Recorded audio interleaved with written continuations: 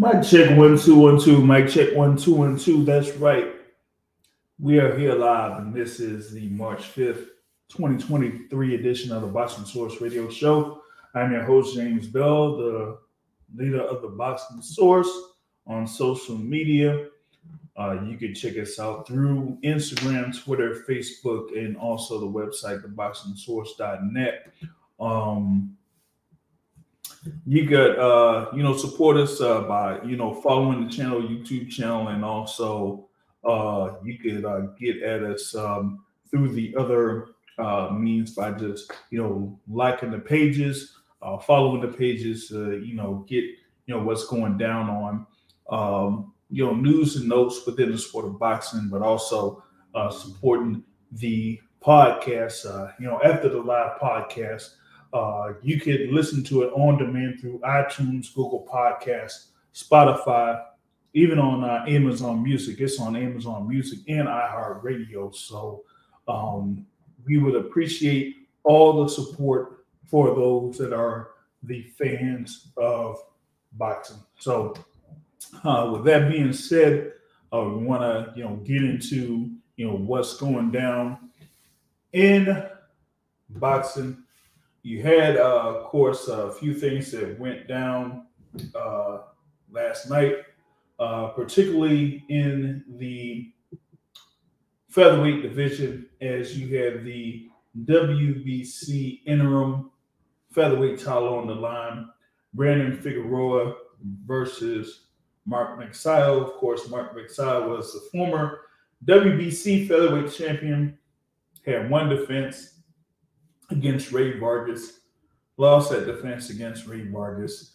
And, Brandon Figueroa was coming up from the 122-pound division, did lose to Stephen Fulton in 2021, but then came up to face Carlos Castro and get a stoppage victory over Carlos Castro last year. So this kind of set the stage for this particular bout between Brandon Figueroa and Mark Magsayo. And, I felt like it was about that, with Mark Magsayo. I'll just be straight up with you. I wasn't really too sold on Mark Magsayo, even with the victory that he had over Gary Russell Jr. That was by decision. I really didn't see much from that particular bout that he had against Russell. And that, he pretty much got his opportunity there against Gary Russell Jr. with his knockout win over Julio Ceja. And, he was losing that fight there against Julio Ceja. Had also been knocked down by Ceja before getting that KO victory there in the 10th round. But then, of course, after that, got the fight against Gary Russell, won against Gary Russell by decision, fought against Ray Vargas, lost to Ray Vargas by decision. And so he was back into this position against Brandon Figueroa. And, for those that were, following the fight leading up to it, that on the day of the weigh-in, that, Mark Magsayo had initially got there a little bit overweight. She had been overweight, probably about 3/4 pound over the featherweight limit, but he was able to make weight, before they could say that he would not be fighting for the interim title, but he was still able to be there and compete against Omar Figueroa Jr. And for me, I thought the bout was a fairly competitive bout in a very good card, actually, that was on Showtime, Premier Boxing Champions presentation.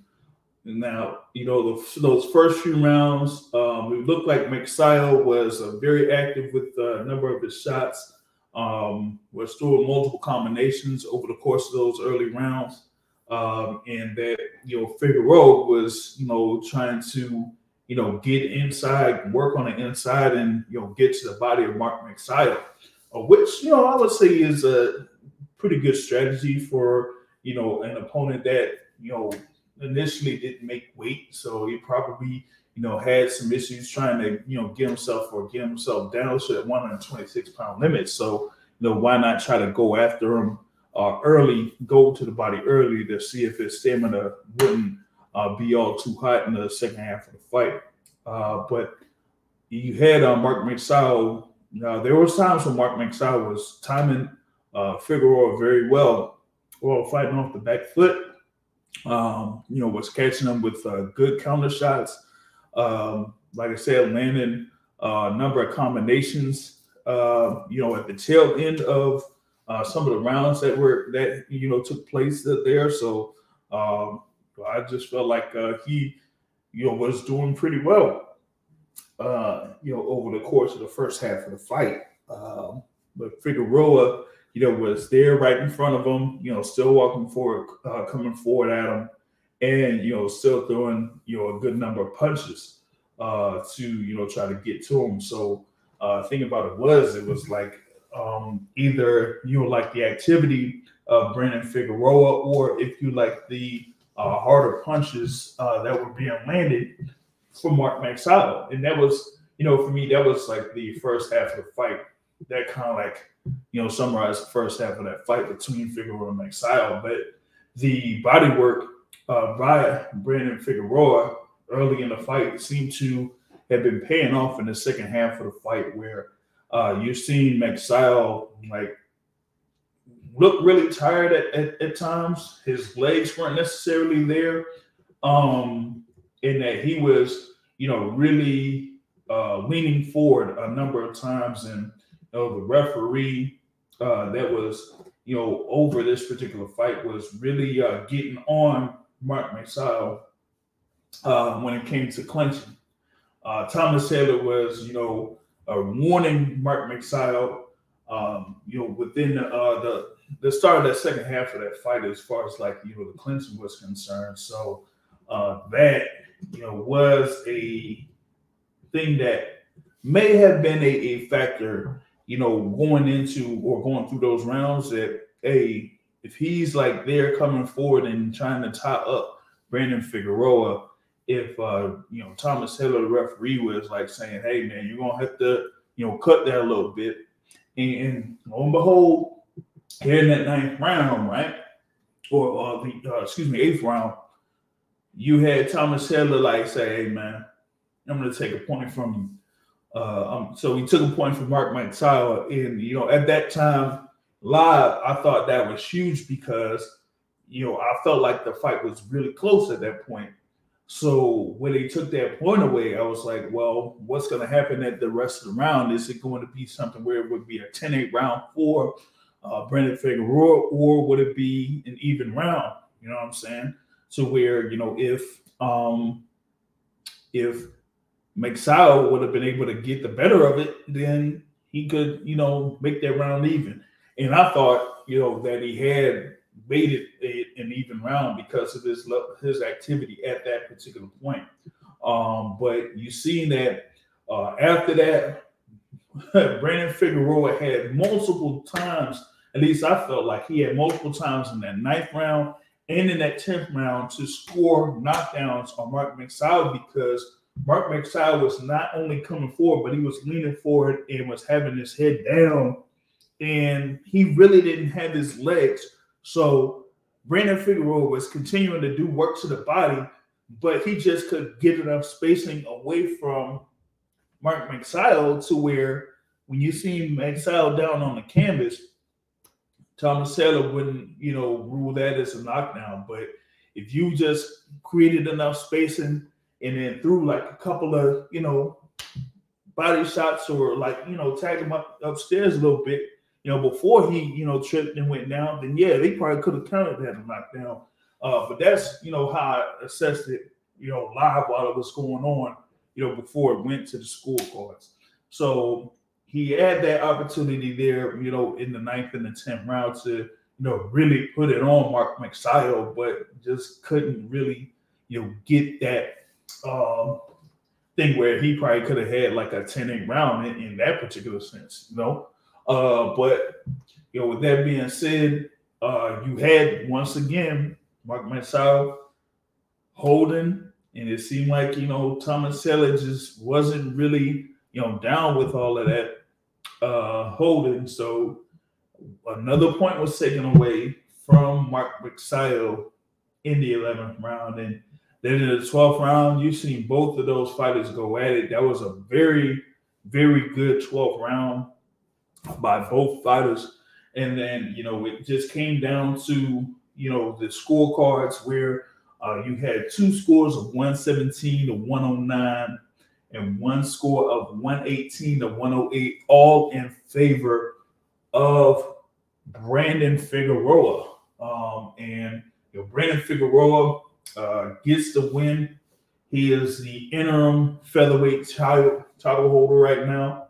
A number of people are saying that he'll be next in line to face the full champion, WBC champion Ray Vargas, who, of course, tried to get the WBC super featherweight title, but fell short against O'Shaquie Foster. So he said, I'm going back down. I'm going to stay as the champ in the featherweight division. But here with these scores, man, you had two scores again of 117, 109, and one score of 118 to 108. So, like I'm gonna say it here in the title, this is pretty much how like Figueroa beats Magsayo. Was it a robbery? Well, I would say the fight was close. I mean, you could say that Figueroa probably had gotten the upper hand in this. Probably could have won this thing 7 rounds to 5 or something like that. But we had this thing here where I just felt like the scores were way off from what I was thinking. When you have one judge that has score of 118 to 108, which if the points weren't taken away, then you probably have a 118 to 110 score in favor of Brandon Figueroa. That means that particular judge gave Brandon Figueroa 10 rounds, and two judges, that's Gary Ritter and Fernando Villarreal, gave Brandon Figueroa 9 of the 12 rounds of there in this particular fight. And especially for me in the first half of the fight, I thought it was much closer than that. I thought that Mark Magsayo may have won at least 3 of those first 6 rounds there with his counterpunching, and that he had more powerful shots there in that particular instance. So I kind of just felt like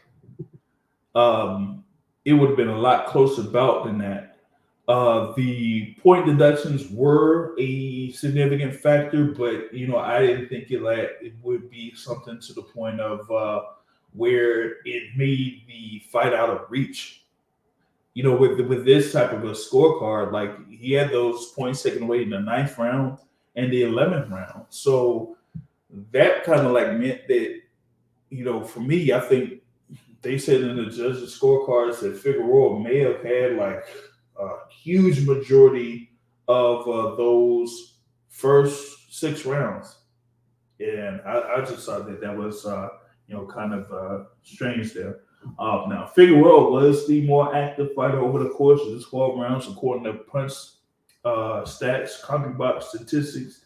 You had him landing 176 total punches out of 653 thrown, and Magsayo actually landed more shots in the course of the 12 rounds, but threw 593 total punches, landed 179. So it was just 3 more punches landing. He was more accurate with his shots. It's just that I guess the overall activity of Brandon Figueroa was the determining factor there for the judges, I guess, to give him the advantage over Mark Magsayo. And Mark Magsayo's lead promoter there, Sean Gibbons of Manny Pacquiao Promotions, of course, was very upset about this particular result. He said that he pretty much called the overall scoring pathetic. So This is the thing there. Now, Sean Gibbons was like saying like you want to say that the man fought in San Antonio. This is in reference to Mark McSile fighting Ray Vargas. He fought Ray Vargas in San Antonio, fought his ass off, as it says, lost a very close, disputed decision, which he thought that he won. But he said here against Figueroa, he said that those scorecards were pathetic. He said, I've never seen, you cannot, no matter how you ended up, score rounds 4 through 12 for Brandon Figueroa. And he also puts up that he says, hey, I also want to know why the state of California changed one of the judges. And they said that they switched off one of the judges before this fight took place. But he said that Mike McSile pretty much like fought his butt off over the course of those 12 rounds. Everybody saw the fight. Even with the point deductions, the scorecards could have been 115, 113, or 114, Hill 114, but 117, 109, no.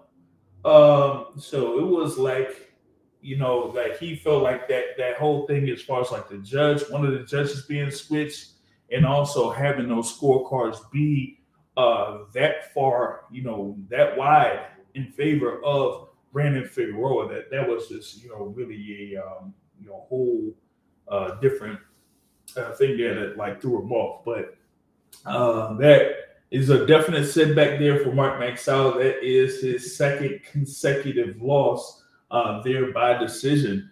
And like I said, I mean, he had held the WBC belt, but only had one defense of that world title. So I mean, it's almost like a grand opening, grand closing type of a thing there for Mark McSile, and you have to see like what is going to be next up for him.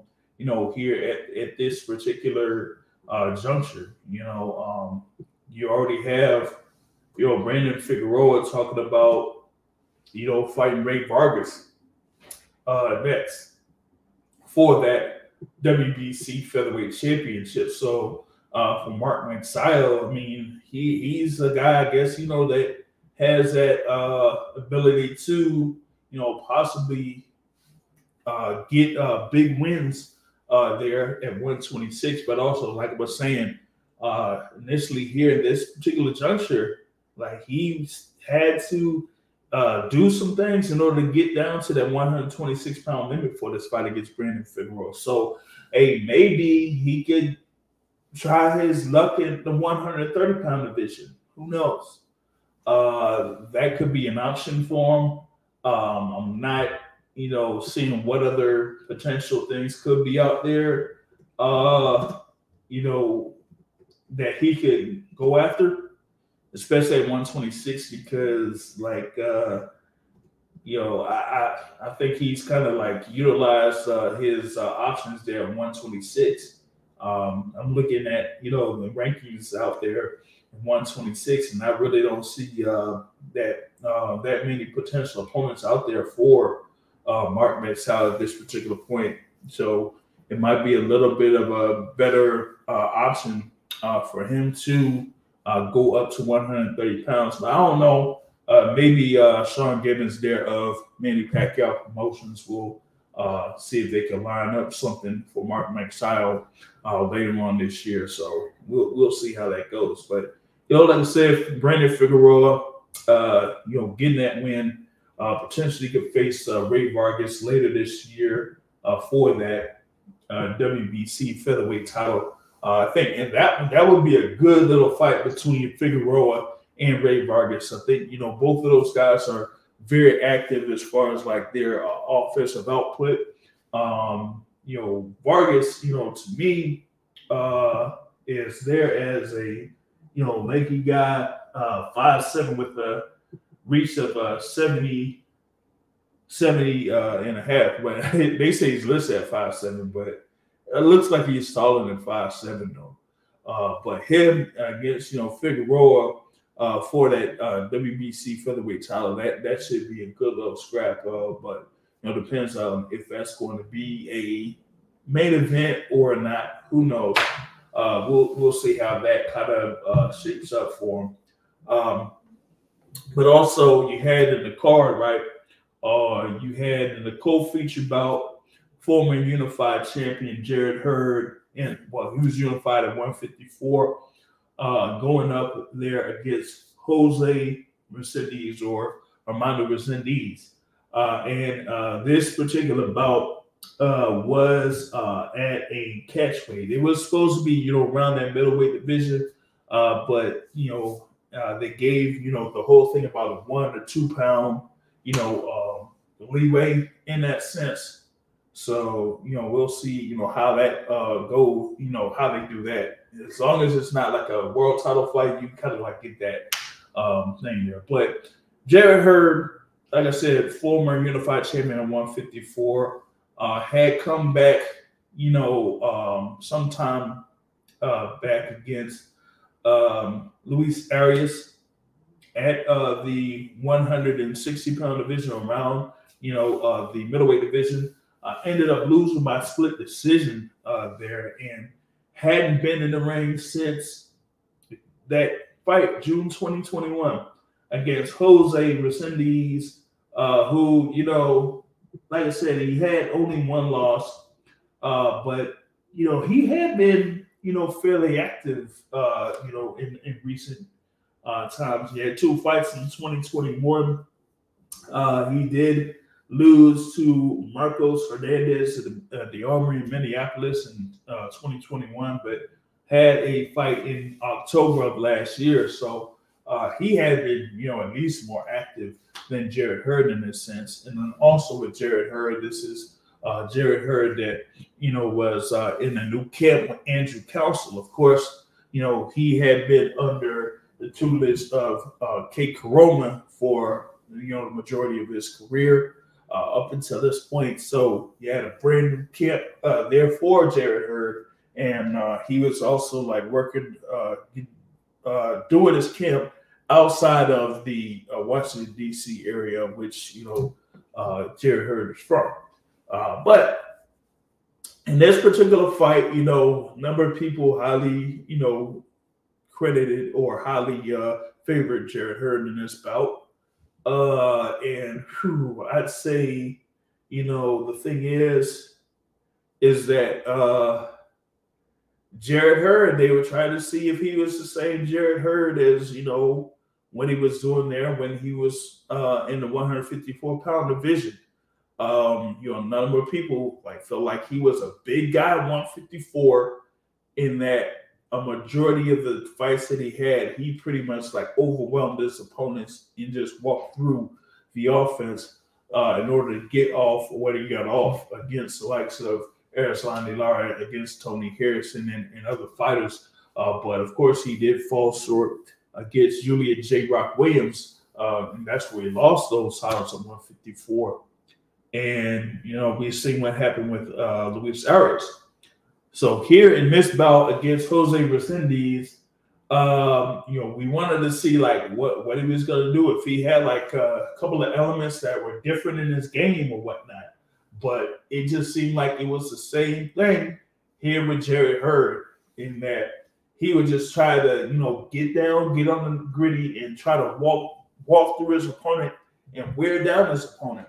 But the thing here with Jose Resendiz, right, is that you got Resendiz that has fought the majority of his career at the 168-pound limit. And actually, he had a number of fights that were north of 168 pounds early in his career. So this is somebody that, was come down from 168 or 170 plus to get to where he got to for this weight. So who knows where he is able to rehydrate to. But given that, you're going up against a guy that's not necessarily someone that could be smaller than you, or that somebody that's used to taking punches from bigger guys, So, you trying to walk down an opponent like Jose Resendiz probably isn't going to have the same success as you had against the majority of the fighters that you're fighting at 154.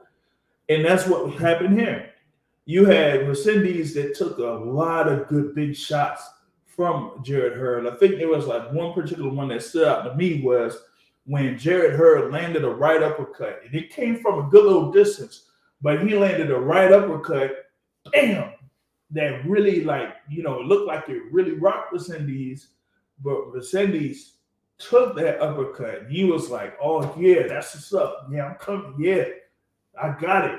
And after that particular point, you just see like Resendiz was able to just take everything that Jarrett Hurd was throwing and threw like a whole lot more shots that Jarrett Hurd really couldn't necessarily handle. So it's one thing to try to have a strategy of a counter punching strategy, which it looked like Jarrett Hurd was doing. But when you do have something like that, you got to do it to the point where either you have something that that'll hurt your opponent, or you're going to do a counter shot and then move out of the way or move out of the pocket or move out of range of your opponent. And Jarrett Hurd doesn't have that type of ability to do that. So, yeah, he was hitting Resendiz with those counter shots, but Resendiz was still right there.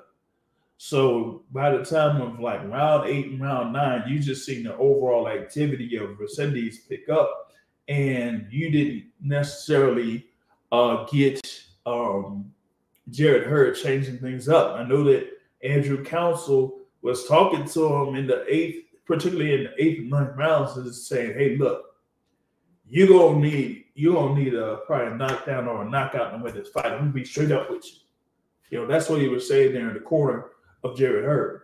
But Jarrett Hurd was just still doing the same thing, pretty much like, keeping his, right hand up towards his face and having the left hand down, which I thought was a bad strategy there, because you're just opening yourself up for right hands to keep coming at you without, much movement. If you're going to try to do that, try to do a catch and shoot, you got to have something coming after that. And Jarrett Hurd didn't necessarily have that. You know what I'm saying?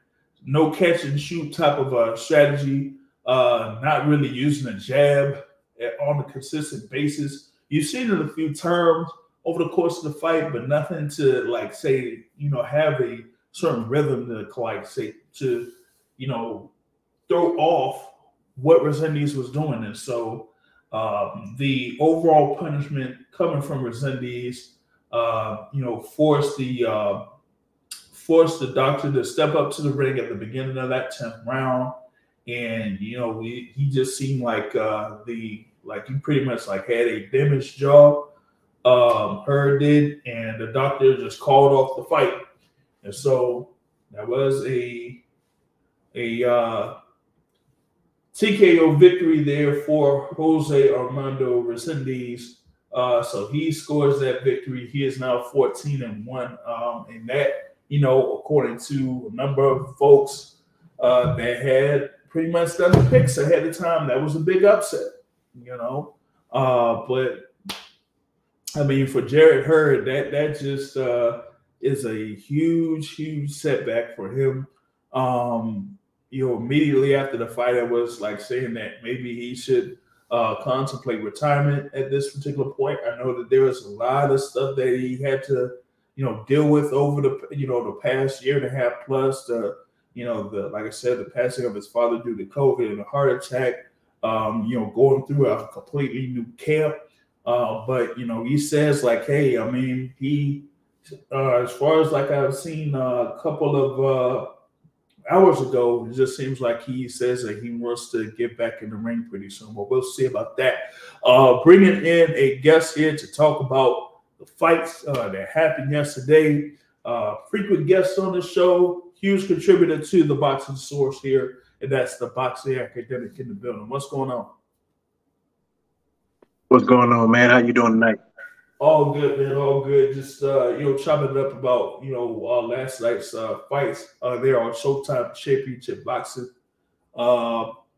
Just kept coming off that thing there with Hurd versus Resendiz, man, and like I was saying, man, it just looked like, even though Hurd was like in the middle of a new camp and everything like that, it just seemed like he was the same person as he was when he was fighting 154 pounds. And, you can't necessarily fight like that, for so long, unless if you're fighting against someone that that you could really overwhelm. And it's not like, Hurd is someone that has the ability to cut off the ring or like say has a punch that could really, hurt his opponents. He just wears his opponents down. That's like how he won the majority of his fights, but here, this fight against Resendiz, like I said, when you got somebody that has, been fighting guys that are 170 pounds plus or around 168 or something, taking punches from someone that, is around like 158 pounds or so or whatnot, and or getting down to that, that isn't really much of an issue for Resendiz. So, once he started taking a number of those big shots from Jarrett Hurd, it was like, oh yeah, I got him. And so he's like, yo, I'm walking through these punches. I'm gonna throw punches on my own, and I'm gonna just say, hey man, if you're not able to block it and you can't really counter or get out of the way, then I'm gonna just weigh you down. It was almost like he was out doing what Hurd usually does. You know what I'm saying? Yeah, definitely. Yeah, so I mean, I'm sorry. It's kind of like once he realized that he could take those shots, he definitely took more chances and started pressing the action a bit more. One thing I can say about Hurd, well, the fight in general, probably not the best style, the best type of fighter to bring him in with after being off a long layoff and, changing things up. This wasn't maybe later, but a fighter who needs to build their confidence, give it all that he can in the ring, and came up on the short side of the end for the last 2-3 times. I get it. Al Haymon is putting his guys in more competitive fights to justify the price that we got to pay for it, but as far as Hurd goes, this wasn't the best style for him coming in. The thing though is that his win betrayed him. As you said, he's normally the guy who take a bunch of shots, press the action, and wears down his opponent, and so he kind of keeps the pressure going while his opponent withers. With this guy, Resendiz, he definitely, any way you cut it, he has good win, and he wasn't taking any killer shots to where that affected his win. But at the end of the day, the man got good win because he wasn't fresh, but he was like, ready to go for them championship rounds had it been a 12-round fight. Yeah. The thing though, in Jarrett Hurd going back to the drawing board and coming out of this layoff, before his win betrayed him, I would argue that Jarrett Hurd looked good to me. Good in the sense that first 3 rounds, he came out and you could tell he worked on different things. First round, I think that he fought off the back foot on the first round, sort of being sort of timid, just to feel it out.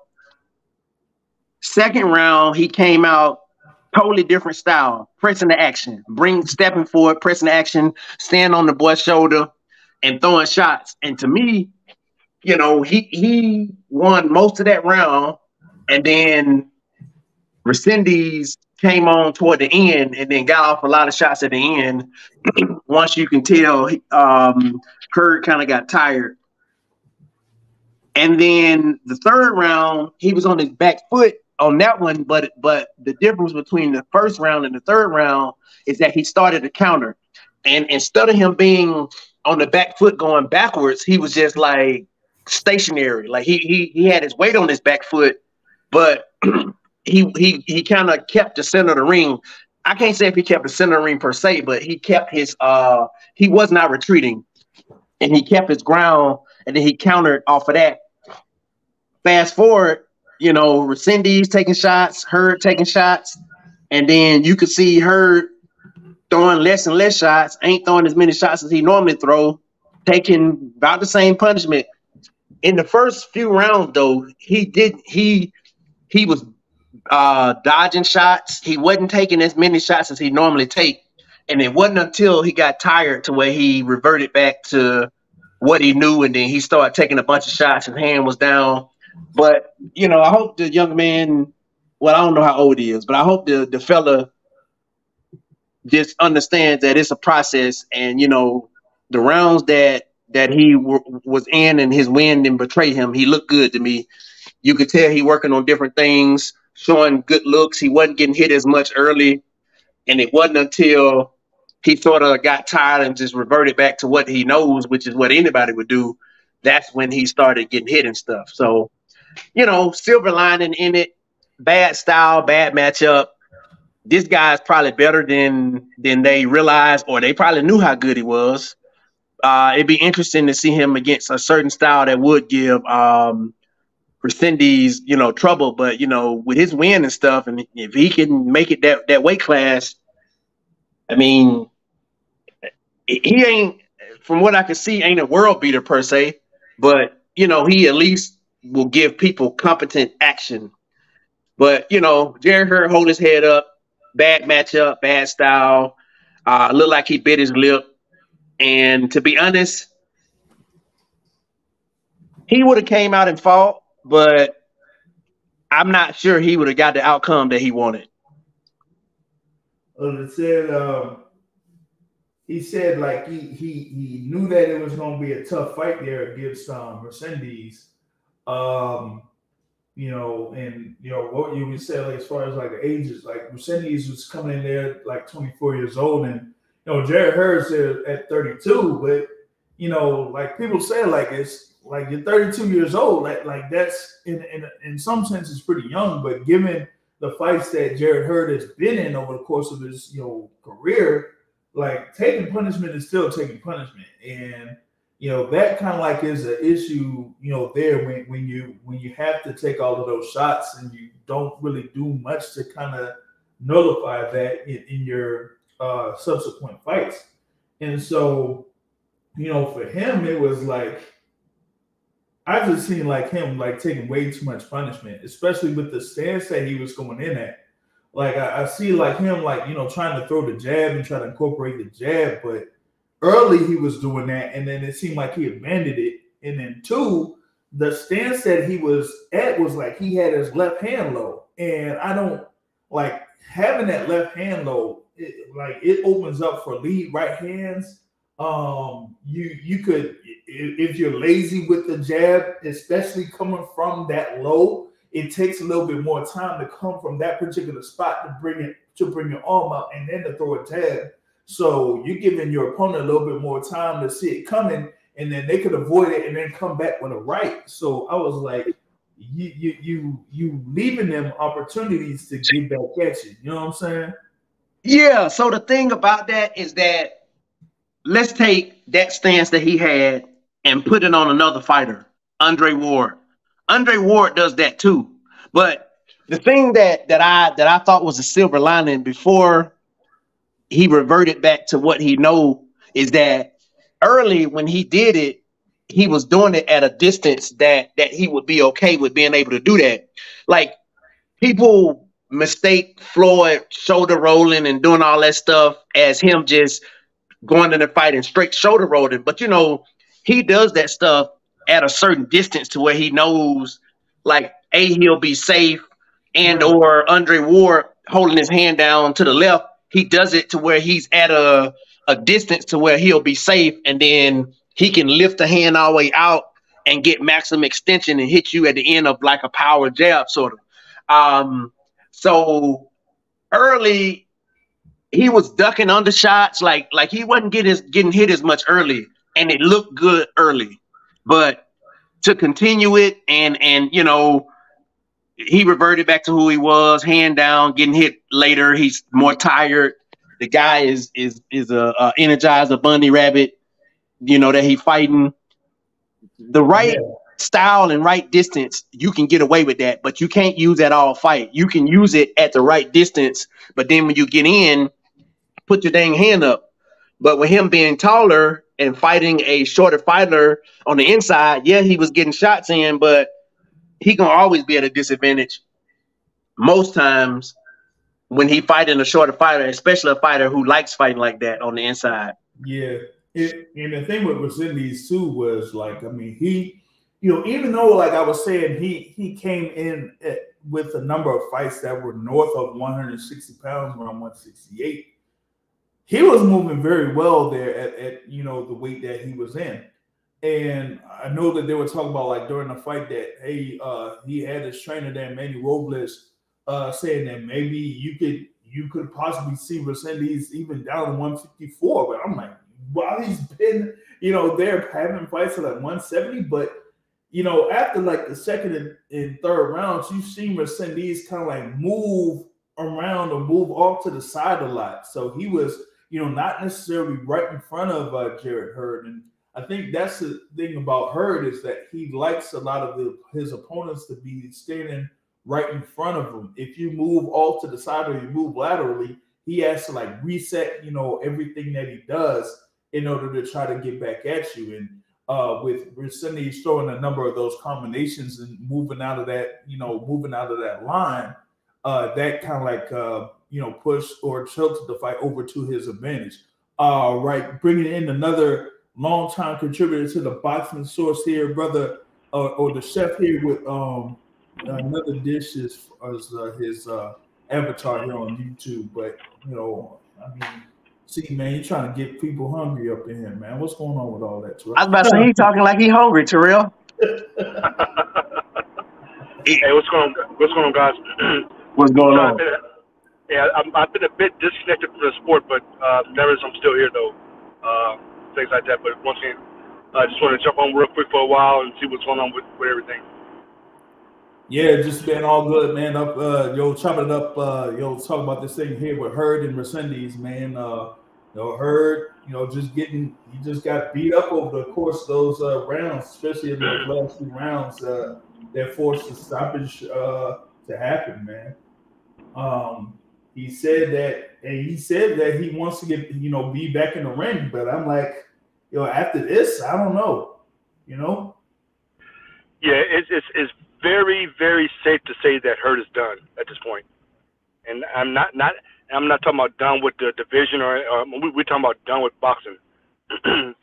And one thing, just to put a point out there, there's something that we've always talked about over the years, and it's something I want to put pen and paper to, James, for something to get done over this week for us and everything. Does one loss kill a boxer, right? Just that thought right there. So when you look over just what was saying? I don't know, Brother Terrell might be on the move there real quick. But real quick on the YouTube front, man. Shout out to Modern King Boxing, contributing in here to the Boxing Source. We appreciate it here. Yeah, it was a decent night of boxing. And yeah, I mean, the middleweight division, it's still like a lot of activity that still has to take place in the, middleweight division. You know what I'm saying? So that's what's going down there, man. But yeah, for those that want to also contribute, you can hit up the Cash App also with the $, the Boxing Source. So you could just hit us up there. Yeah, I think Terrell is like on the move there, so maybe he'll be able to connect here a little bit later. But yeah, he said like, and I said it as well, man. Immediately after the fight, I felt like Jarrett Hurd should just like not really continue his career, man. I really don't see where he could go at this particular point. I get that this matchup wasn't a good matchup for him, but in the middleweight division, I'm trying to figure out like where he could go at this point. You know what I'm saying? right, let's see if Terrell get back in here. I wouldn't completely write the man off. Like, yes, I agree with everyone in that he definitely has a shelf life in the punishment that he's taken, and we're seeing the expiration like happening in front of us. But he had some shining lights there. He had some things that were positive. He just had a guy that that was gonna take no for an answer, and that was Young too. I mean, I think he need to stop sooner than later, but I don't think he done just after this. Well, look at this. So the Jerry Hurd that we saw last night is a basic shell of himself, and not just from last night. This last fight against Luis Arias, last year and everything. We're used to Jerry coming in and posting his physical size on people and just walking people down and having that size just beat people up, right? Yeah. He just looks. He's there. He's there. There's no dominance in him, and obviously, and from my viewpoint, that just comes from a lack of will to fight, right? So we look at this. He's had a long layoff, and it's not his fault, but he's had some major things that go on in his life with the loss of his father, things like that. And honestly, if you've ever lost a father or something like that, it takes a lot out of you. It really does. It takes a lot of mental strength out of you losing your father, because I lost mine, right? And on top of that, everyone deals with that differently. Some people can come back faster, some people cannot. And with Hurd, his father was a central part of his life within boxing. And now that voice is gone. I think Hurd got married, things like that. He's just done lots of away from boxing. I'm not saying he just have a lack of passion for it. Just life just kind of moves on for him in that sense with the things that's happened with his life. And now we have a former shell of himself that we see right now. And like I said, people like Arias and this guy last night, we're used to seeing Hurd show his dominance over these guys like that with his size and stuff like that. And we just don't have that no more. We don't have that anymore. So, like I said before, does one loss kill a career? Not always. Not always. But sometimes it can, depend on how you lose. Will you get knocked out? Did you erupt up? Things like that. Did you incur an injury? Whatever that is. Because as we know, if Jake Paul, don't kill me, can take a loss and still have many options out there, man. And that's a whole different story. I know that. I'm just joking on that one. But sometimes a loss can start derailment of your career for different reasons, things like that. So for me, Hurd is definitely done, and he can walk away high. He's been a unified champ. He's made some accomplishments. Walk away, because I don't think he has that passion for it no more. And I've seen him like be a commentator for a number of fights there for Premier Boxing Champions. So maybe they could have a few things out there for him for that. But he feels like he wants to, continue his career. That he says he'll get right back in it. Modern King says here on the live chat that Jarrett Hurd improved, but he's not as resilient as before, and his defense is pretty garbage. So let me speak to that, because I agree.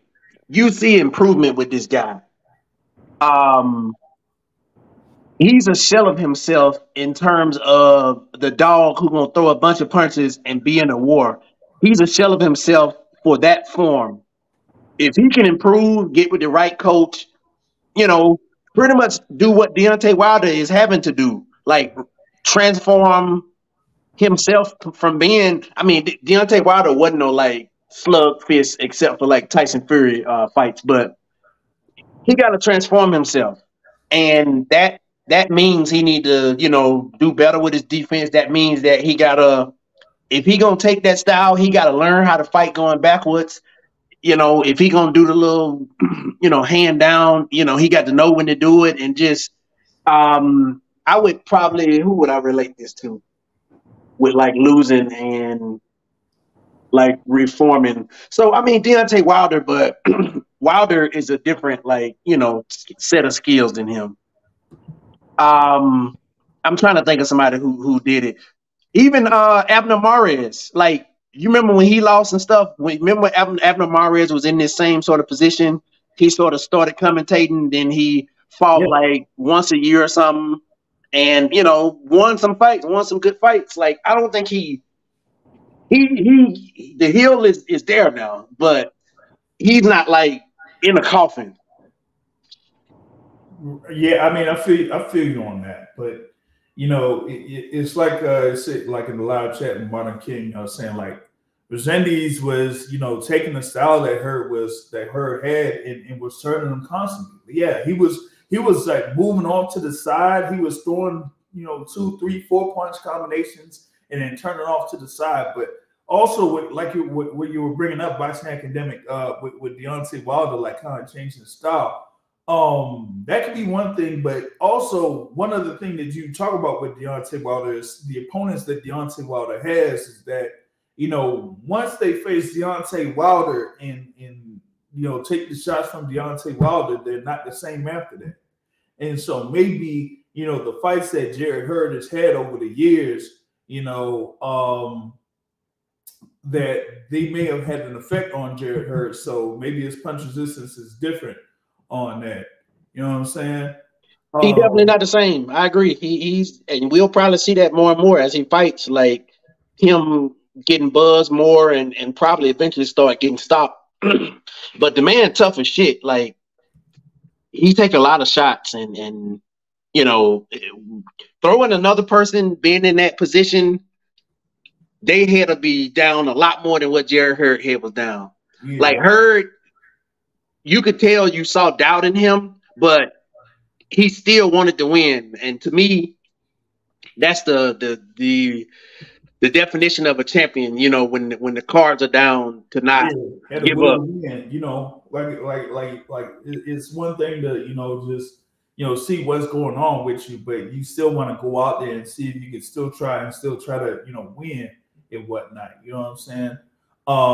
But it was just that at that particular instance late in the fight, I just felt like Resendiz was able to take a number of those shots that Hurd was throwing at him, and Hurd abandoning the jab and just trying to be solely a counter punch type of guy that just didn't necessarily work for him. So maybe if he does get back into it, that they match him up fairly well. If he's gonna adopt that type of a style, a catch and shoot counter style, and try to get at his opponents that way, then they would need someone, like I said, that has to be right in front of them. I don't think a guy that can move really well would be a good look for Jarrett Hurd if he's gonna get back into the ring and stuff like that. So like I said, I wait and see what they're gonna do with Hurd, but like I said,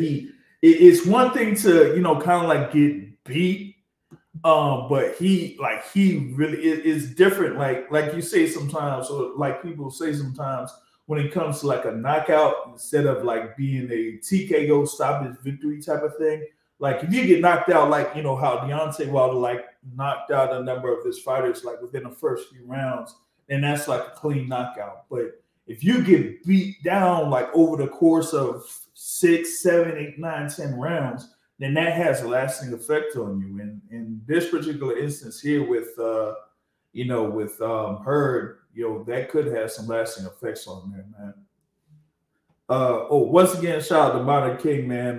Here, man. Hey, fellow Pisces, that's what's up. That's what's up. That's big up to your daughters on there, man. Pisces in the building, because next Monday it's the Earth Strong. So that's what's up there, man. Terrell back in the building. You know what I'm saying? Try to chop it up with us here on the Boxing Source. What else was out there, man? Well, before I get into that whole thing with the that last bout, back into the thing with Figueroa and Mark Magsayo. Like I said before, I thought it was a much closer bout than the scorecards rolled out. I thought that when the initial point was taken off from Mark Magsayo, I thought that was huge as far as like the outcome of the bout would be. But apparently that and the other point deduction that happened in the 11th round really didn't matter much, as the judges, like all three judges, at least gave you know, Brandon Figueroa in 9 of the 12 rounds. That was I did not expect that. Like 9 out of 12 rounds at minimum, and one judge gave Figueroa 10 out of the 12 rounds. So that one was kind of a shock to me. That it was first, I thought it was like a unanimous decision. I thought it would have been like something like maybe a split or majority decision. But the scores, you know, reading that far or that wide, that was like really surprising to me, you know, on that sense. Box Academic, that Figueroa Magsayo fight. What did you think about that one? I watched it, but I wasn't like intently watching it because I was doing like other stuff too. Oh, you were waiting for that John Jones fight? Oh. I mean, I watched the John Jones fight.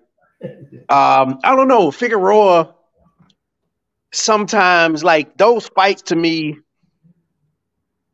don't get me wrong, they're exciting, but it's something about it that makes it uninteresting in a sense. Like it make like when I watch some of his fights, my mind started to wander, and I don't have the words for it right now, but it's not even like how people describe Lara, Erislandy Lara, and then like, you know, he's sort of using the ring and using his IQ. It's not like that mind wandering, but it's more so they get into an exchange. He tried to throw a shot, and then one person to swing, the other person to swing, and then they both like on the opposite side of the punch, and then they sort of locked up like that all the time, and it just, the awkwardness of the fight to where almost every other exchange ends in holding or, you know, an awkward sort of exchange. Oh. And it's like repetitive. It's something that makes it just make me lose attention when I watch them sort of like fights. Great fighters, you know, both of them was trying to win. I'm not, you know, taking anything away from them. I'm just telling the truth. My mind started wandering. I was like texting and stuff, and you know. Yeah, I feel you. I think like in the beginning or the first part of the fight, right? Like you have both Magsayo and Figueroa. Like initially, they're orthodox fighters, but Figueroa came into that fight or started off that fight as a southpaw. So he was, you know, coming in there, you know, having his left hand back and having his, you know, right foot forward. And so, yeah, you had a number of those exchanges that happened, and they ended up having to either, you know, be in a clinch or, you know, maybe the heads like, you know, landed together a couple times or whatever it was, but it just didn't seem like, you know, some of those exchanges were, you know, also good. But you did have instances where Magsayo just threw a good number of, you know, 3 or 4 punch combinations that looked like he landed pretty well, but Figueroa was able to take that and then still try to incorporate a strategy of trying to come forward, which I didn't think that he would really do that against someone that's good amount shorter than, or, you know, don't necessarily have the reach that he has. So Figueroa, you know, was just still, you know, doing a thing where he would just come forward and just try to wear down his opponent and Magsayo, and it looked like it was working there until the end of the fight. But you know, if it wasn't for, you know, the referee Thomas Taylor, you know, giving multiple warnings to Magsayo before taking a point, then you probably would have had a different type of a fight there in that particular sense. Now, I did say like earlier, like in the 9th round and 10th round, you had Mark Magsayo. You seen that his legs weren't necessarily there. Like he was leaning forward. He was having his, you know, upper body like leaning down real far, and that, you know, the activity from Brandon Figueroa seemed like it was overwhelming Magsayo. But for some, I don't know how he was able to do it, but it looked like either he had it to where he was able to tie up Brandon Figueroa or have Figueroa in a position to where Figueroa couldn't shake him and then get off of him. So when he did, you know, necessarily fall down on the canvas, it didn't necessarily count as a knockdown, but I thought he would have had those type of opportunities. But before I continue on there, I want to formally introduce a person to be on the Boxing Source radio show. That is the world famous MVO in the building. With a little static or something. I don't know what's going on. Listen, I'm gonna warn you about a few things before I start. One, I literally just woke up. I've been drinking all night until like 2 p.m. in the afternoon. I didn't even go home yet. I slept at the bar, and I'm drinking again. But you know. Oh my God! Yo, hold on. But you know. Okay. Oh man. Hey, hopefully this video don't have any copyright issues. yeah. Yo, Mike Grady, what's good, Mike Grady? Not much, man. You over there drinking rum and Red Bull and stuff. But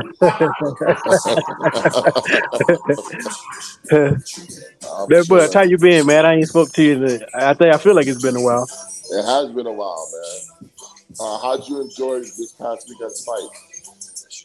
I watched most of them. The last fight, the Magsayo and Figueroa. I don't know, man. It was something that kept making me lose my attention span. Like the way that when they would exchange shots, they would get locked up or like grab, sort of like it was repetitive in that way. Like every other exchange was sort of like that, and it made me sort of my mind wander a bit. Yeah, Magsayo did hold a lot. Yeah, it was very weird that Magsayo went down on his own a lot too.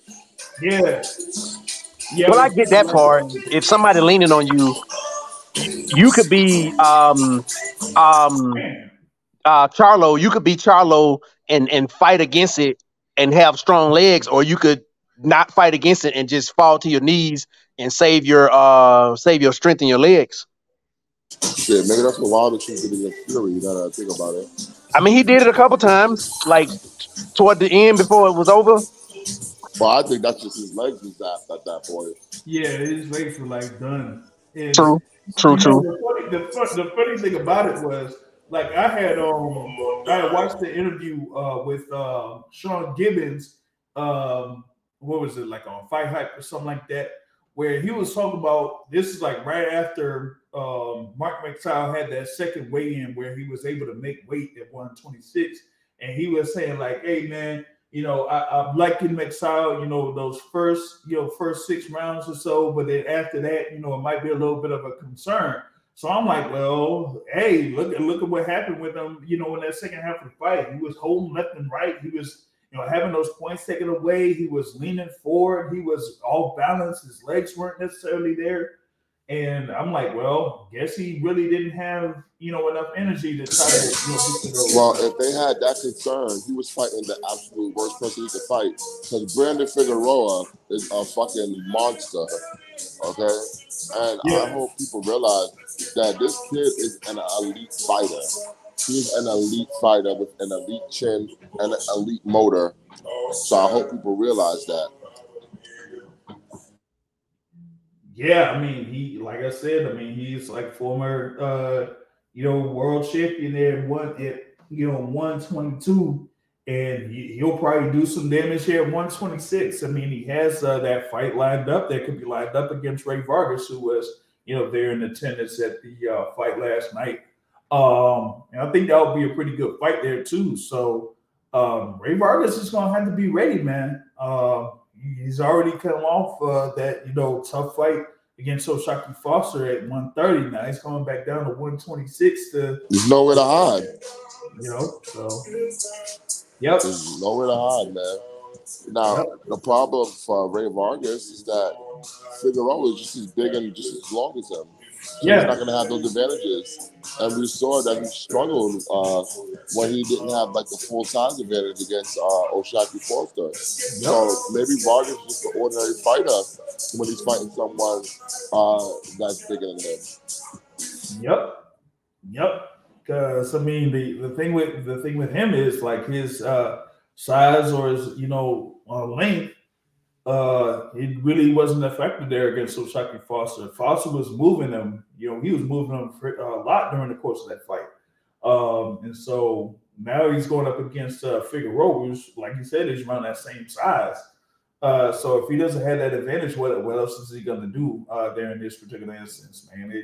It'll be interesting to see what Ray Vargas does at this point. But I mean, like I said, he's built up a fairly big record up to that point. But outside of that, I'm not necessarily sure what Vargas can do at this particular point here against someone like a Brandon Figueroa. So now, what do you think is next for Magsayo? Now, this is the guy who basically became champion because Gary Russell had one arm, and he has not looked impressive since.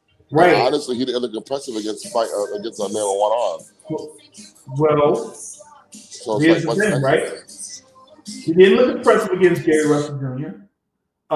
He really didn't look that impressive against Julio Ceja, which was before the Gary Russell Jr. fight. He just ended up getting the knockdowns in that round 1 and then the knockout in round 10. So now I'm like, well, I don't know where it could go at this particular point, especially in the featherweight division. Something tells me that I wouldn't be surprised if he goes up to 130. Not just because to do what? With the weight. Yeah, with the weight thing, but I really can't find an option or other options out there for him at 126. Yeah, but who's he beating at 130?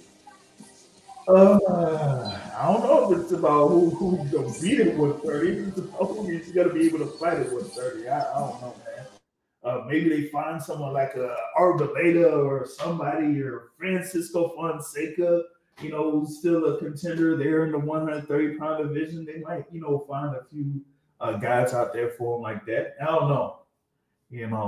Maybe they'll put him as an opponent for Leo Santa Cruz. Who knows? I think Santa Cruz was there in attendance too, so who knows, man? That would actually be pretty interesting. Yeah, that'll be an interesting fight there. Leo Santa Cruz and Mark Magsayo. So maybe that could be in the cards there in reference to that. But that's mainly the card there. I mean, I had already talked about the thing with Jarrett Hurd getting stopped by Armando Resendiz, man. Don't be mad. UPS is hiring. Yeah, that's what Brother Terrell was talking about before you got on, man. It's like, maybe it should be a wrap for Jarrett Hurd, man. I mean, I know that he fought a guy that was kind of like fighting fights that were bigger than Hurd, but I mean, I just don't see what's out there for him in the middleweight division. So that's pretty much the breaks out there for him in that sense, man.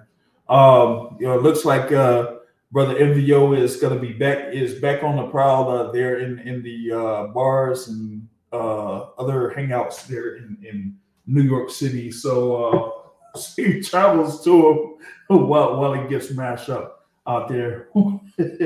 You know what I'm saying? But that kind of like covers like most of that card. I mean, that's the thing there. I know that there's been a good amount of talk about what the comments from a world title contender or a contender there in the super lightweight division in Gary Antoine Russell. But first, I would have to go back to the extended interview or the full interview that I conducted with him last month to pretty much get the gist of what that comes from in reference to Gary Antoine Russell and Alberto Puello, but may talk about that a little bit later in the week. So there's that. Also, there's some rumblings going down as far as like maybe there's a little bit of a chance or a shot that we could potentially see Errol Spence fighting Terrence Crawford, but I mean that remains to be seen. I still have to check on the date as far as like when the negotiations for the WBO mandatory is up. It's supposed to be 20 days from I think it's last week. between Terrence Crawford and Alexis Rocha. So we'll see how that necessarily goes in reference to that. But I mean, hey, if Golden Boy was able to get his fighter in Ryan Garcia to fight Gervonta Tank Davis, or was it Ryan Garcia that pushed for that fight? Then maybe, just maybe, we might have an outside shot of Spence versus Crawford, but that remains to be seen. As far as I'm concerned, that's like mostly what I got in reference to this. Other topics I can't necessarily talk about at this particular point. We just have to see what's going to happen later this week. There's supposed to be a 2-day press conference of sorts with Gervonta Tank Davis and Ryan Garcia. That's supposed to be scheduled for Wednesday and Thursday of this week. So we'll pretty much see like what happens with all of that. As far as like other news is concerned, we'll see what happens as far as like the Caleb Plant versus David Benavidez fight card. We'll probably see if we can line up some interviews with fighters that are part of that card. So be on the lookout for that. We'll see if we can work out on that as well too. So we'll try to get most of these fighters that are involved in that March 25th card in Las Vegas, headlined by David Benavidez versus Caleb Plant there at the MGM Grand Garden Arena on March 25th. So a number of things that we'll try to do here at the Boxing Source, but for the time being, that kind of like covers everything I really wanted to cover here this week. We'll get right back at it next week, as there really isn't that much action coming up for March 11th. I know that they're supposed to have some fight with Callum Smith, but he got injured, so his fight is scrapped for March 11th. But outside of that, big thanks for everyone that had contributed to this particular episode. Like I said, once again, if you want to contribute to the movement, the Boxing Source, you could hit us up on the Cash App with that $, the Boxing Source. We really appreciate it. We're trying to get some things done here with the Boxing Source and try to expand the staff, so to speak, at the Boxing Source. We do have the website, theboxingsource.net. We're looking for writers to contribute to the Boxing Source website. So we're still working on that to see if we can get some columnists on that particular segment of the website. So with that being said, I close with my saying at the end of every show, the point of boxing is to hit and not get hit, not to stand and trade. On that note, folks, I'm out. Have a good evening, everybody.